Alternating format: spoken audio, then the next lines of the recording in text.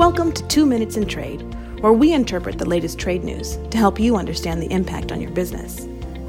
For a comprehensive background on the issues discussed today, please visit strtrade.com. Today is Monday, September the 18th, 2023. I'm Nicole Bivens-Collinson, Managing Principal and Operating Committee Member for Sandler, Travis & Rosenberg. The world needs more, and especially more affordable, electric vehicles to fight climate change.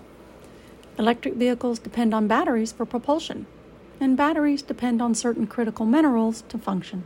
The U.S. Inflation Reduction Act, or IRA, provided tax incentives for purchases of electric vehicles, but the bulk of the tax benefits are limited to vehicles containing batteries and the critical minerals contained therein that are from the U.S. or its free trade agreement partners. The number of FTA countries for the U.S. is limited to 20, and not all of them have the critical minerals we will need to make the batteries in the U.S.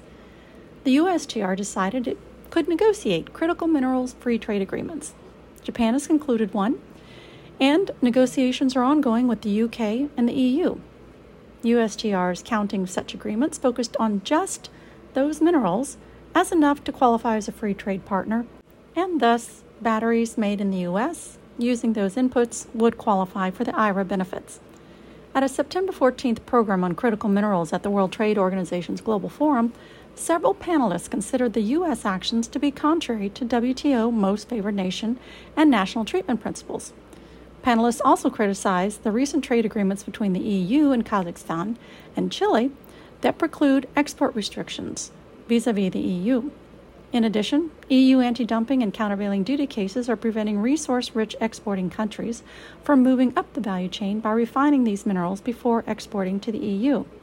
In fact, no one country has all the critical minerals needed. One analyst pointed out that while China has the highest production of many of these minerals, it is import-dependent for others, including nickel, cobalt, chromium, and lithium. In many cases, China is dominant in mineral processing, but it is dependent on exporters, such as the DRC, for inputs. So even China is seeking to diversify its mineral sources, even though it's imposed export controls on gallium and germanium.